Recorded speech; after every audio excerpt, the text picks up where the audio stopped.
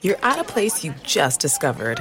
And being an American Express Platinum card member with global dining access by Resi helped you score tickets to quite the dining experience. Oh, okay, chef. You're looking at something you've never seen before, much less tasted. After your first bite, you say nothing because you're speechless. That's the powerful backing of American Express. See how to elevate your dining experiences at americanexpress.com/withAmex. Terms apply. Support for this show comes from Nine West. Winter's finally coming to a close, but you might still thaw the very ground beneath your feet with the hottest new trends from Nine West. Nothing beats the confidence the perfect little piece can give you. And their new collections of footwear, apparel, and accessories will let you take on the world in style. Use their Need It Now edit, also known as the 9 edit, to search effortlessly through trends like Western-style boots, loafers, and more. It's time to wear our confidence, ladies. We can't be contained, because this spring at 9 West, we are infinite. Buy now and get 15% off with code PODCAST24.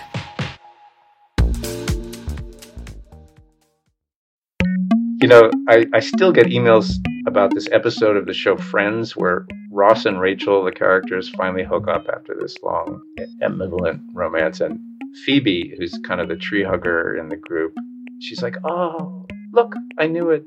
He's her lobster. Because she has this kind of pop culture idea going that lobsters mate for life. Hang in there. It's going to happen. Well, okay, now how do you know that? Because she's your lobster. Come on, you guys. It's a known fact that lobsters fall in love and mate for life. And you know what? You can actually see old lobster couples walking around their tank, holding claws. Like, see? He's her lobster. All these years later, I can still hear Phoebe in my head saying that. She convinced millions of people that lobsters are super romantic. Honestly, all I care is that lobsters are super delicious. But I guess it's good that they have some happiness before ending up inside a buttered roll. A delicious, delicious lobster roll. I live in New England, and lobster rolls are pretty much the pinnacle of summer here. Perfect for the latest episode of Gastropod, the podcast that looks at food through the lens of science and history. I'm Cynthia Graber. And I'm Nicola Twilley. And this episode, we're considering the lobster. Like, first things first, do lobsters really have lifelong love affairs, as Phoebe claims, or are their relationships a little more complicated than that? Heads up for those of you listening with folks who might find lobster sex a little too steamy. Sorry. But this episode really does get into it with the lobster bedroom action. You have been warned. I'm getting a little warm already. But speaking of steamy, how did steamed lobsters go from prison fare to the highest echelons of fine dining? How did the lobster go from trashy to fancy? And finally, what does the military want with our lobsters? Quick note from our last episode for you bakers out there. Some listeners let us know that American Pyrex is no longer borosilicate glass. European Pyrex is, which is great. But American Pyrex is now made of tempered soda lime glass, which is the same stuff as drinking glasses, but the tempering means it's harder and also heat resistant. But it's not quite as shatterproof as borosilicate glass. So Americans can cook in this new Pyrex, but there's a lot of fine print from the company about how to use it. It can actually shatter. We've updated the episode, but we also wanted those of you who already listened to know, and be careful if you've got the newer American Pyrex. Exploding glass is not a fun mix-in for cakes and casseroles. A couple weeks ago, I headed to Maine with my partner Tim for some very critical gastropod research. Someone has to do the hard work on this show. Cynthia, taking one for the team like the hero she is. I'm going to see how easy it is to crack this lobster shell. They didn't give me any, cracky things. Wait, how do I crack a lobster? Without a lobster cracker? Supposed to bring your own? It didn't say. Turns out all I had to do was go back up to where the napkins were and grab a nutcracker. Okay. I'm gonna try this. Okay, that's not so bad. So the cracking wasn't super hard to do, and then I set right in to gorge myself on all that delicious lobster meat. Of course, all the while dipping it into the cup of melted butter. One of the very few things I miss about living on the East Coast is the summertime lobster roll. I personally am a hot butter girl, Although I won't turn down a cold mayo roll. I'm equal opportunity when it comes to lobster rolls. I love lobster rolls. I also love whole steamed lobsters, as you listeners all just heard. And summer really is the height of lobster season here. It's when the waters closer to shore warm up and the lobsters crawl into that shallower water to molt and mate. And they also happen to crawl into lots of local lobster traps. Summer is also when the shore in New England finally warms up enough for lots of tourists to crawl out onto it and enjoy a summer vacation. Tourists like Trevor Corson, author of the book The Secret Life of Lobsters. My grandparents were, summer visitors to Maine when I was a little kid, and we would go visit them there. And as a very small child, I was completely entranced with the lobster boats when they would come into the dock. So I watched them unload their lobster catch. And to me, the lobstermen were like these cowboys of the East. They were these romantic, rugged individualists. And I was so enamored of them and their boats that I had decided already pretty early on when I was a kid that, I was going to grow up to be a lobsterman. And that plan didn't pan out. At all. Trevor became a writer instead, which, as everyone knows, is way less glamorous. But he figured out a way to finagle himself into becoming a temporary lobsterman by writing a book about it. And so I actually moved to this small island, with 70 people on it year-round in the winter, and lived there for 2 years and became what's called a stern man on a lobster boat. And fishermen use often the term fisherman or stern man in a gender-neutral way. There are females who call themselves that as well. Trevor may just have been doing all the kind of dirty work on board to support the captain, but he did get a chance to get up close and personal with a lot of lobsters. Which some less lobster-loving people call the cockroach of the sea. And like cockroaches, lobsters are survivors. They've been around since the days of the dinosaurs. Lobsters go back a long way. I mean, we're talking 150 million years ago, you would see a lobster that would look almost identical to what we see now. So Jurassic Park times, basically. And this American lobster, hasn't changed much since then. It's a really, really basic creature. Lobsters got in on evolution before a lot of other crustaceans came into the picture, and they were doing pretty well. Trevor says they colonized a lot of the seas around the world. But then this unfortunate thing happened where they kind of gave rise to their own, most serious competitor. The lobster body type evolved into a new type where the tail shrunk down. And that's what became crabs. If I'm picturing a crab and a lobster in a cage fight, my first thought is back the lobster. It's got that big tail it can use to flip and zoom backward. The crab can only scuttle. The problem is, if they don't have any protection around, if they happen to get caught without a rock nearby they can hide under, that tail, even with that big heavy shell, is a really yummy meal for a large predatory fish. Yes. Or predatory human. And the oceans used to be filled with really big predatory fish with strong bony jaws. And one of those caught a lobster out in the open, it could just bite his tail right off. And that was just a nice, crunchy, calcium-rich snack with a lot of protein to boot. Crabs lost their tail, and so anytime a predator lurks around, they can just quickly burrow into the sand and disappear. So crab populations exploded, and lobsters shrunk. But the American lobster, it may be vulnerable, but it is a fighter. The American lobster is kind of a bully. I think the reputation is deserved. They walk around with these huge, giant, muscular claws, and it's for a reason. They really like to fight. They fight all the time. They are kind of rugged individualists in their own way. They are fairly solitary. They're down there in the cold, and they're heavily armored. And when they're not fighting with each other all the time, they're hiding by themselves under rocks. So yeah, that's the American lobster. That is its actual scientific name, and it is a thoroughly charming lobster by the sound of things. Its other distinguishing feature is that it is abundant. There are just a lot of American lobsters. And the reason we're blessed with so many of these huge obstreperous bugs has to do with the fact that lobsters, with their delicious tails, need a lot of nooks and crannies to hide from predators. And not to sound like a lobster realtor here, but that is exactly what the Gulf of Maine offers, thanks to some Ice Age glaciers. The glaciers pushed across the continent and gathered lots of rocks as they carved up the land, and then they ended up in the Gulf of Maine and dropped all those rocks in the water. It's a vast area of seafloor that just has a lot of rocky terrain underwater. And I mean lots of small cobbles and other kinds of rocks.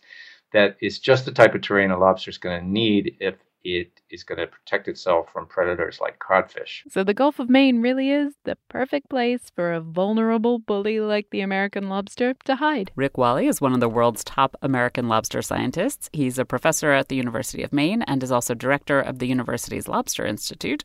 He says the Gulf has another lobster-friendly amenity. The other part is the temperature, and we're sort of in the Goldilocks zone when it comes to just optimum temperatures for the American lobster. Rick says that lobsters don't like the water too hot. So in southern New England, that's sort of at the southern geographic range of the comfort zone of lobsters, or has historically been. And as you move into the Bay of Fundy, that's historically been on the cold side. And the Gulf of Maine is the happy space in between them. It almost seems like it was designed as a lobster paradise. But lobsters haven't always flourished there. Probably because back in the day, the Gulf of Maine was also full of cod, which ate all the lobsters. There aren't many lobster shells in Native American middens, which are basically like the waste piles near settlements where you do find a lot of oyster shells, because there really weren't a lot of lobsters available at the time. So lobster wasn't necessarily on the Native American menu, but Trevor says that cod was. They took plenty of cod. They caught quite decent amounts of cod. So one theory is that Native American fishing actually took the cod numbers down along the coast of New England, before the Europeans even arrived. Trevor says it's likely that lobsters were starting to become a bit more plentiful by the time Europeans showed up, but cod were still the biggest lobster predators, and they shaped more than just the lobster population numbers. Basically, any lobster that was able to hide and not get eaten by a cod had to stay in hiding and avoid getting eaten until it was big enough that a cod wouldn't bother with it. I mean, really big. So actually, what European settlers found when they arrived in the New England area was when they saw a lobster, they tended to be really big lobsters. So they were pretty stunned at how big these things were. Lobsters can get really kind of terrifyingly big. Given the opportunity, lobsters can grow as large as about 45 pounds. That's the largest lobster on record. Rick compared it to his kid. Just to give you a little context, so my son was 45 pounds when he was 5 years old. So, about the weight of a 5-year-old kid. A lobster the size of a 5-year-old kid or a pretty big dog? That is genuinely terrifying. So apart from being terrified by their size, what did Europeans make of these hard-shelled beasts? Did they immediately think, ooh, that's 20 pounds of claw meat, dinner's sorted? The funny thing was the European settlers who arrived in North America did recognize the American lobster immediately. It was almost identical to a very closely related species that you find off the coast of Europe and England and that whole area. Turns out the American lobster is not the only lobster. Trevor says there are about 50 different species of lobster and they're found all over the world. The thing is that those European lobsters are nowhere near as abundant for all the reasons we've talked about as the American lobster. It was never really worth catching European lobsters for food because they were so scarce. And so when the Europeans arrived here and saw the same thing over here, they're like, oh yeah, that underwater bug that nobody eats. But the Europeans were hungry, so they did occasionally deign to eat lobsters. We think of lobsters today as kind of a luxury meal, but stop and think about it for a second. It's just a huge bug. Like, it's not the first thing you necessarily would choose to eat, as far as attractive cuisine goes. So we have a historical record that already, after the Pilgrims had been settled just for a little bit, maybe after their first winter, they were already feeling embarrassed if lobster was all they had available to serve to someone. So we can tell that they didn't really consider lobster very high-class food. There's a lot of reports that in the early settler days, in fact, lobster was such a low-class meal that it would only be served to prisoners, for example. In fact, there's a persistent urban myth that serving lobster to prison inmates more than once a week was forbidden by law because it was considered such cruel and unusual punishment.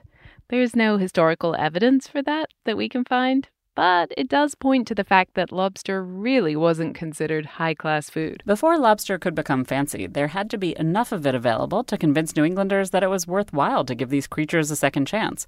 That happened when Europeans fished so many deadly cod that the lobster population started to really flourish. The big commodity in those days was fish. I mean, codfish were the desirable commodity. And there's a whole political economy of how codfish and the hunt for them changed the world. So eating fish, getting codfish, eating them, that was the goal. And lobsters was a sideshow to fish. The big reason cod were king is because you could salt them and preserve them and ship them all over. Cod had legs, so to speak. But lobsters had no legs, so to speak. The meat was only good for a very, very short time. As soon as a lobster dies, a lot of the enzymes in its flesh, it's very different from a fish in certain ways. The enzymes in the flesh of a lobster start to break down the meat itself, and so it just becomes mushy really quickly, and then lobsters can also sometimes develop toxins if they sit around. So there was no real point catching lobsters because there was only a very local market for them. Until the second half of the 1800s when canning technology arrived in Maine. So that wasn't the thing that turned it into a really extravagant kind of fancy meal the way we think of lobster today. But not long after that, there was yet another new technological development, and that was the railroad arriving. So they built, finally, railroad tracks into just the western edge of Maine around the 1870s. Trains are a lot faster than horse-drawn carriages, and that meant you could take a live lobster out of the water in Maine, put it on ice, and it would stay alive for the whole trip. Maybe as far as Chicago, but definitely all the way to Boston and even New York. There's one story that the newspaper tycoon William Randolph Hearst, very wealthy celebrity, was one of the first people who started to make lobster into something special when he ordered a bunch for a dinner party in Colorado. To get the live lobster all the way to Colorado for his dinner party was a sign of how powerful and wealthy he was and the ability to tap this technology of the railroad. So that's when lobster's reputation started to shift. And then there was one more thing that changed the lobster's reputation. And actually, it's because people like my ancestors, new immigrants, started to show up in large numbers in New York City and Boston. Eastern European Jews, Italians, the Irish. And the aristocratic types who weren't so keen on all these immigrants showing up, they started to look for opportunities to get out of the city, especially in the summer. And that's when you had this wave of sort of privileged white rusticator types who started leaving and going and experiencing the rural, rugged beauty of Maine. And that's when the idea of eating a fresh lobster right out of the hands of, some rugged individualist lobsterman you encountered down at the wharf on your exotic adventure in the summer developed real cachet. Boom. Lobster is suddenly the kind of thing Trevor's great-grandparents would enjoy while summering in Maine. It's fancy food. Support for this show comes from 9 West. Winter's finally coming to a close, but you might still thaw the very ground beneath your feet with the hottest new trends from 9 West. Nothing beats the confidence the perfect little piece can give you. And their new collections of footwear, apparel, and accessories will let you take on the world in style. Use their Need It Now edit, also known as the 9 Edit, to search effortlessly through trends like Western-style boots, loafers, and more. It's time to wear our confidence, ladies. We can't be contained, because this spring at 9 West, we are infinite. Buy now and get 15% off with code PODCAST24. An epic matchup between your two favorite teams, and you're at the game getting the most from what it means to be here with American Express. You breeze through the card member entrance, stop by the lounge. Now it's almost tip-off, and everyone's already on their feet. This is gonna be good. That's the powerful backing of American Express. See how to elevate your live sports experience at americanexpress.com/withAmex. Eligible American Express card required. Benefits vary by card and by venue. Terms apply. So by the late 1800s and early 1900s, lobsters had started to gain some cachet. And then their numbers exploded in the 1930s and 40s because we had totally decimated the cod population by that point. So a lot of those fishermen who were not making a living off cod anymore because there weren't many left, They became lobstermen. And lobstermen in Maine made a pretty good living throughout the 20th century. For a long time, the lobster fishery was pretty steady. The amount of lobsters that fishermen caught in Maine stayed pretty constant, even as more fishermen entered the fishery and even as more traps were added. And that was kind of a scientific puzzle for a while. But then something weird happened. Rick says it used to be that Maine lobstermen caught 20 million pounds of lobster a year pretty consistently. But it really started to accelerate in the 2000s. And so now, since about 2013, 2014, we've been seeing landings that are about six-fold higher than they were back in the 1980s. Suddenly, lobstermen were catching 120 million pounds, and that is worth about $500 million. Lobsters in Maine are obviously a big deal. They're iconic for the state, but they're also really a big deal on a national scale in that they are currently the most valuable single fishery in the nation. And remember, there were more lobstermen, but even so, the lobster numbers just kept increasing. Usually more pressure would lead to the stocks decreasing, but not for lobsters. There's a number of things the fishermen do to protect the stocks, but still, the fact that the numbers seem to have grown so dramatically... This is deeply confusing for scientists, but A-okay for lobstermen. Except that right now, there's been a huge hit to the market for all those lobsters. First of all, lobstermen have been on the losing side of a trade war with China. About 30% of the best quality Maine lobsters used to get sold and shipped to China. And then a couple of years ago, the Trump administration slapped tariffs on China, and that market evaporated. Vince Mortellaro spent the last decade tailoring his lobster wholesale business to feed Chinese demand. How significant was that for you? Sales grew 30-40%. But these prawns are now a pawn in a trade war that started a year ago when the U.S. hiked tariffs on Chinese goods, and China responded by raising tariffs on U.S. imports, including lobster. It now costs Chinese companies an extra 25% to buy lobsters from the U.S., so they're buying them instead from wholesalers in Canada. That was tough enough, and then COVID hit, and casinos shut down, and cruise ships shut down, and restaurants, and picture casinos and cruise ships with their ubiquitous surf and turf dinner. Surf equals lobster. Those two markets are huge for Maine, and they've disappeared. Maine's lobster industry is having a difficult year. Prices are down, and the pandemic has taken a huge bite out of the restaurant business, which has been one of the biggest markets for lobster. It's a huge problem among all the other huge problems caused by COVID. Meanwhile, the lobster population, which remember, nobody knew exactly why it got so big in the first place, now it's starting to shrink, and nobody knows exactly why that's starting to happen either. There could be effects of climate change happening. There's been some disease issues. So there are so many complex factors. Nothing is static, and it's very unclear exactly how things are going to go. There's a lot of stuff that people don't know about the lobster. It is chock full of not just delicious meat, but also mysteries. We're not going to solve this particular lobster mystery this episode. Figuring out where the population of lobsters is headed and the economics of the lobster business, that's too hard even for gastropod. But there are other lobster mysteries that scientists have been trying to crack, such as how to tell a lobster's age. This is a very important piece of information in the fish and fisheries industry. This is Raouf Kalada. He's a marine scientist at the University of New Brunswick and at the Suez Canal University in Egypt. And he told us that knowing a lobster's age is essential for knowing if it's going to reproduce, which, if so, you should put it back in the ocean. Egg production seems to rise exponentially with a female lobster's age, so those older lady lobsters are the key to keeping the fishery healthy. But how to figure out the lobster's age? After all, it doesn't have a birth certificate or an annual party. Scientists have figured out how to tell how old fish are. They discovered there's a tiny bone behind a fish's eye that's called an otolith, and it basically keeps a record of how many years the fish has lived. Just think about the tree with the 3 rings in any trunk.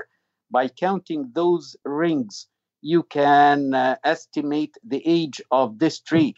So at the end of the day, by counting the rings in the otolith, you can say how old is this guy. Which is great, but it turns out that lobsters don't have this kind of permanent otolith. All the crustaceans in general, and the crustacean is the group of animals that include lobsters, shrimps, and crabs.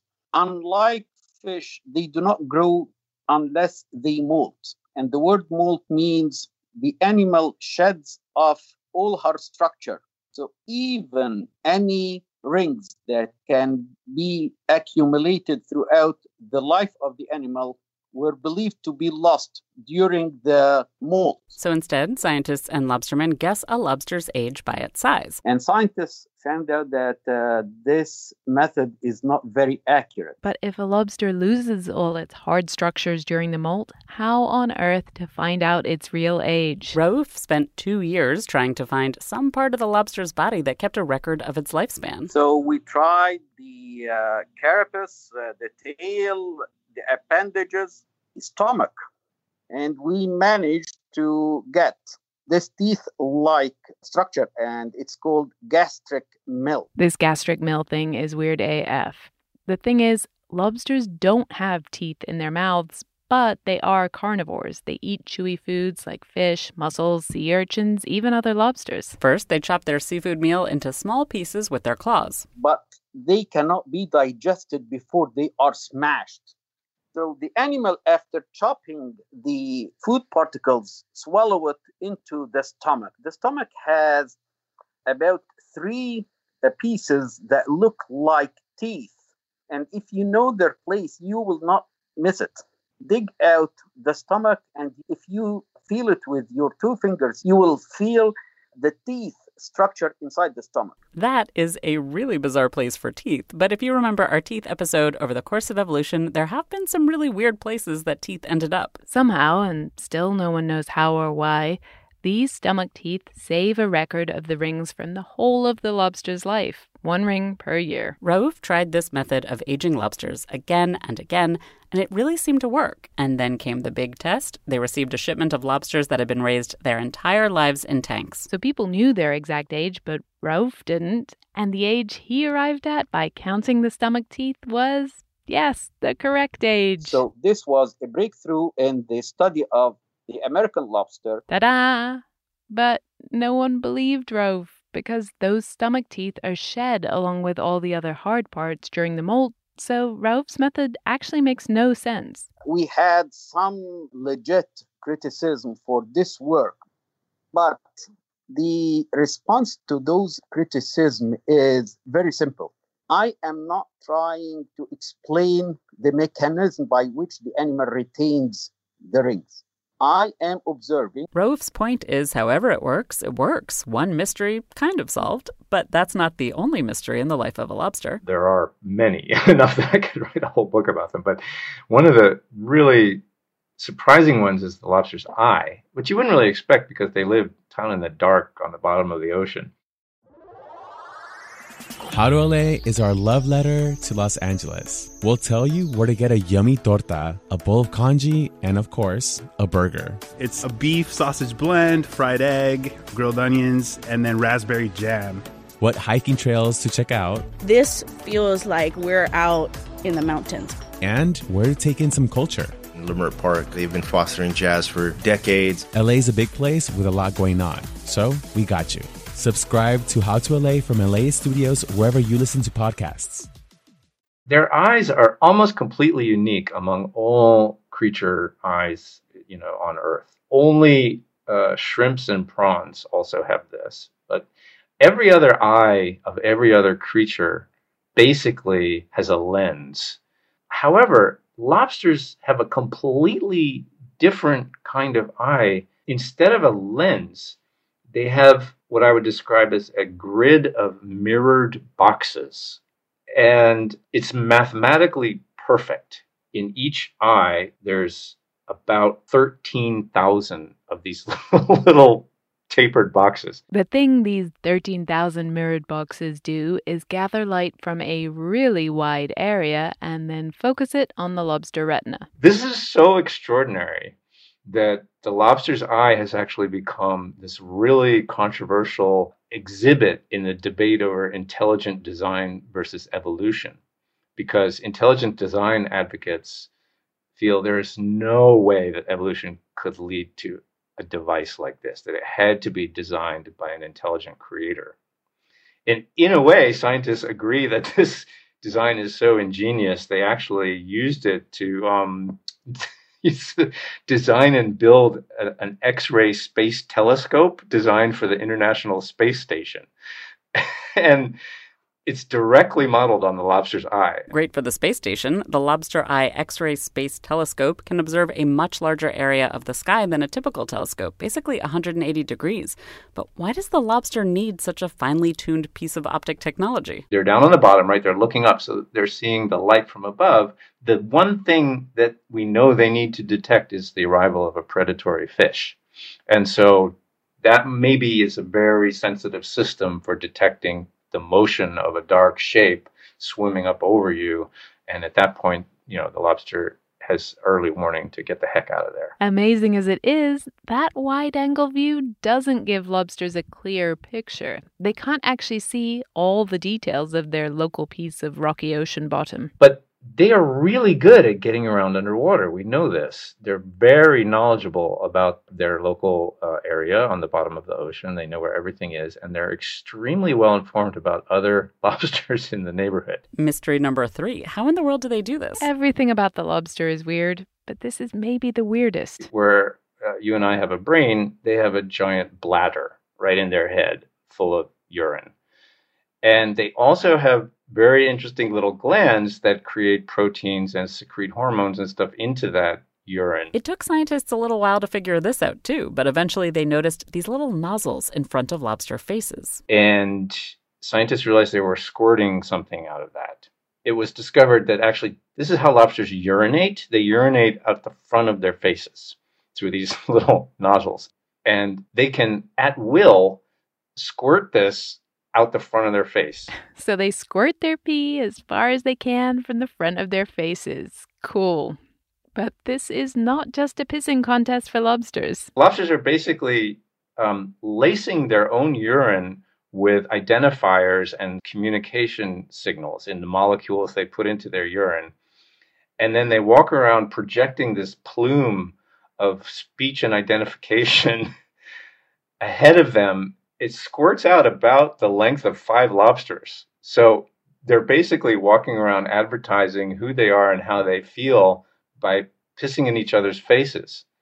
And this is how they interact. The lobsters have to have a way to sense all the chemicals in the pee, and they do it using tiny antennae that are like little noses. And they have a highly sophisticated whole social system based on this communication through pee. But wait, there's more. Lobster noses, lobster eyes. Mystery number 4, the lobster penis. The look of a lobster has fascinated people for a long time. Artists have been obsessed with the appearance of lobster. There's something very, I almost want to say sexual about the way a lobster looks. It's just so muscular and hard. Okay.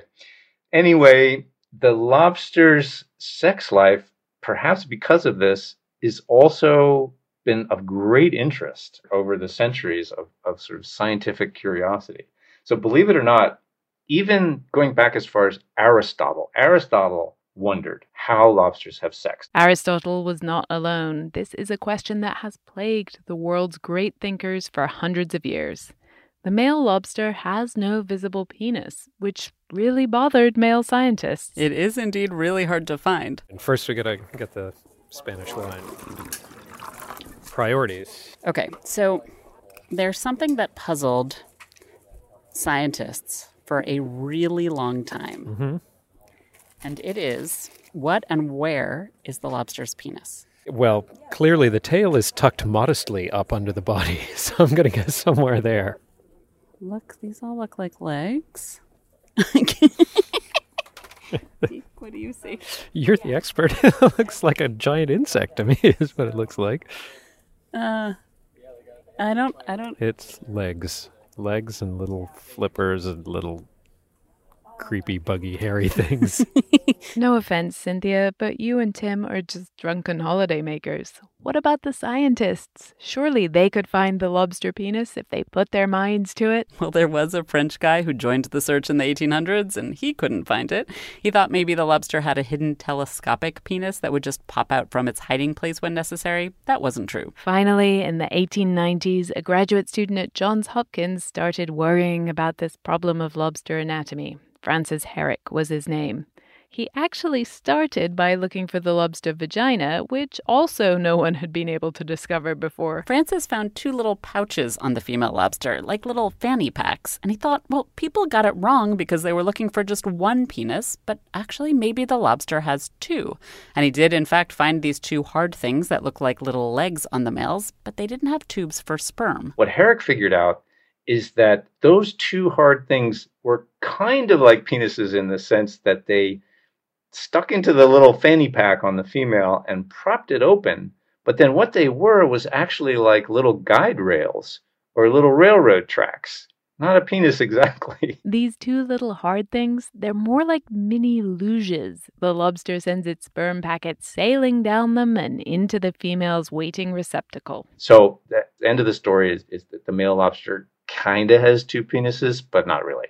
I like to say they do because I think they deserve it. 2 penises might make it seem like these huge belligerent males are really dominant when it comes to sex. Should I throw in a brief description of the actual act, or? Of course. That is what you listeners come to Gastropod for, right? The lobster sex. They actually do have a kind of lovemaking in the missionary position. Is basically what happens with lobster sex when it happens. That's kind of standard, not super out there, but what leads up to it? Well, let's just say that scientists first got that all wrong because of their own gender stereotypes. Scientists originally had this idea that like the big strong male goes around showing off, and then the pretty attractive female like puts on perfume, and then the big strong male comes and finds the attractive female with her perfume, and they hook up. Now, in some ways, the stereotypes do hold up. There is such a thing as an alpha lobster, the biggest and the strongest. The big male lobster reminds everybody in the neighborhood, that he's the toughest. He goes around and he kind of slaps around all the other male lobsters, and then he also kind of slaps around the female lobsters a bit to remind them that he's the toughest lobster. But he's really just belligerent. He's really only interested in fighting. There's not a romantic bone in this guy's body. Well, it's an exoskeleton crustacean, so technically they don't have bones. There just isn't any interest in romance. So the females have to figure out what to do. They know who's strong and who has good genes. They want those genes, but that big alpha lobster is not interested in fooling around. So this is where it gets kind of interesting. The female lobsters kind of go and check on the male lobster when he goes back and hangs out in his apartment. Of course, he's got the nicest apartment because he's the biggest and meanest lobster, so he takes the best rock. And they, one by one, the female lobsters go and kind of poke their face in, and he's just really angry and tells them to go away. But remember those nozzles and jets that allow lobsters to squirt information-dense urine from their faces? I mean, how could you forget? What scientists have been able to figure out is that the female lobsters have a kind of aphrodisiac drug that they are able to go squirt at the belligerent, angry, tough guy male lobster to calm him down. And this is the only way they can get him interested in romance. And so it's essentially the female lobsters who end up drugging the male lobster into submission so they can have their way with him. And not only that, but the female lobsters in the neighborhood, they create this kind of sisterhood where they team up and take turns. This is quite a sisterhood. And so clearly lobsters do not have a Ross and Rachel sweetheart hand-holding love affair. So, sorry, Rachel, but actually in that scenario, Ross would have hooked up with Rachel for 2 weeks and then started hooking up with other aggressive females in the building who managed to calm him down enough. Okay, I could definitely talk about lobster sex all day, but along with lobster eyes and noses and genitalia, there is yet another remarkable aspect of lobster anatomy. Yes, I am on the lobster payroll. Big lobster. I originally got the idea from the lobster, and I was looking at this lobster in some restaurant, and I thought, that shell outside is so hard, yet it's flexible. How on earth does it do that? And it's a really protective thing because if you ever touched it, It's flexible and it's tough. Alamgar Karim is a scientist at the University of Houston, and after gazing at a lobster in a restaurant, he spent years trying to figure out how he can use the materials in lobster shells to recreate that hard, flexible material on demand. Turns out Alamgar is not the only scientist impressed by lobster shells. Audrey Moores is a chemist at McGill University in Montreal. So when you eat the lobster, at the end of the day, you leave the shell behind, and about a third of this shell is composed of a material called chitin, which is a polymer, so it's a little bit like a plastic in a way. Chitin is great, but it's even better, at least for us, when scientists turn it into another material called chitosan. Chitin is the brittle, hard version. Chitosan is the long chain version, which is soft and flexible, easy to manipulate. So this lobster chitin, plus some extra molecules, is now flexible, easy to manipulate, and still super strong. Awesome. So that is where the idea came about in terms of, okay, this is kind of like the stuff you would want in an armor where you are wearing something, it is protective, it is hard, but it will flex with your body. But there's a problem. The chitosan that scientists create by treating chitin with a chemical, it turns out that it gets too soft at high temperatures, and it doesn't have just the right ratio of strength to flexibility. But Alamgar just got a big grant from the U.S. Department of Defense to make a new armored jacket prototype from lobster shells, because he thinks he's figured out a workaround. How about instead of trying to solve it all in a single layer, we have a multi-layer structure where the outer layer gives the most mechanical strength, in terms of impact.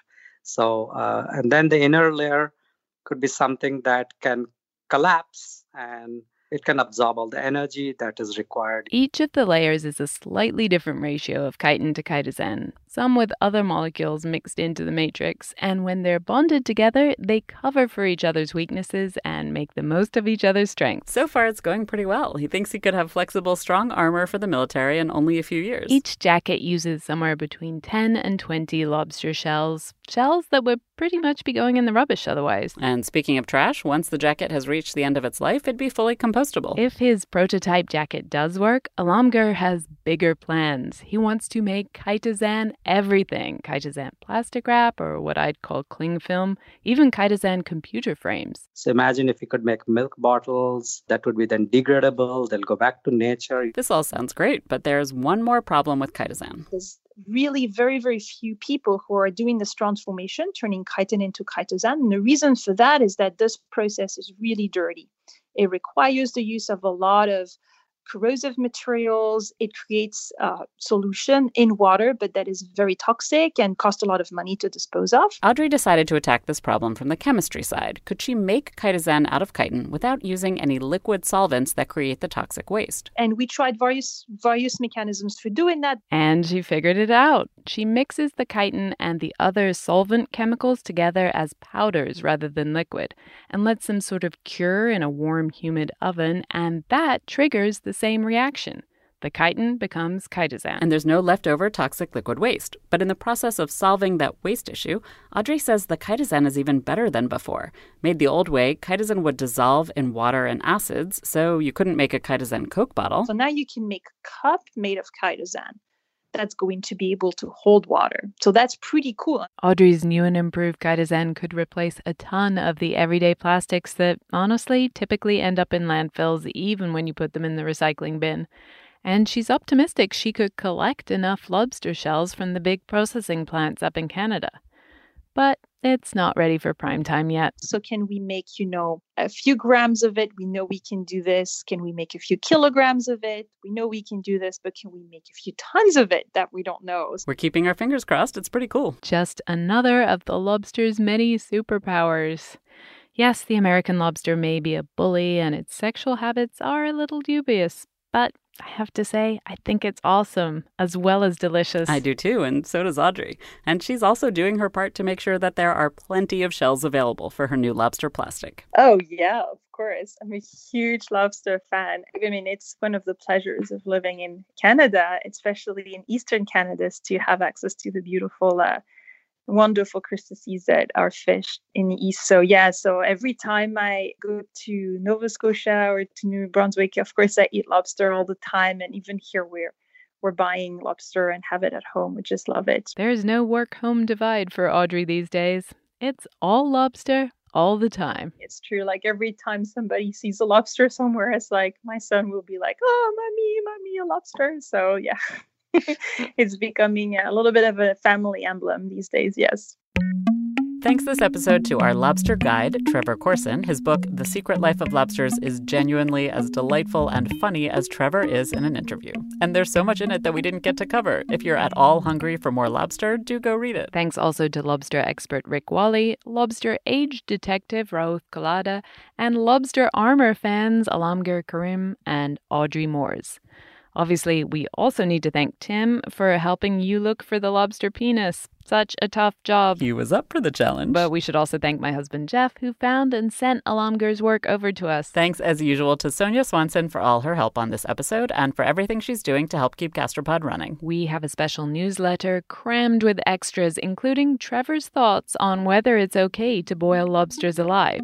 Go to gastropod.com/support to find out how to get in on that list. We're back in 2 weeks with everything you ever wanted to hear about flaming hot Cheetos, Twinkies, and seaweed snacks. Be warned, you will get the munchies. Support for this show comes from 9 West. Winter's finally coming to a close, but you might still thaw the very ground beneath your feet with the hottest new trends from 9 West. Nothing beats the confidence the perfect little piece can give you. And their new collections of footwear, apparel, and accessories will let you take on the world in style. Use their Need It Now edit, also known as the 9 Edit, to search effortlessly through trends like Western-style boots, loafers, and more. It's time to wear our confidence, ladies. We can't be contained, because this spring at 9 West, we are infinite. Buy now and get 15% off with code PODCAST24.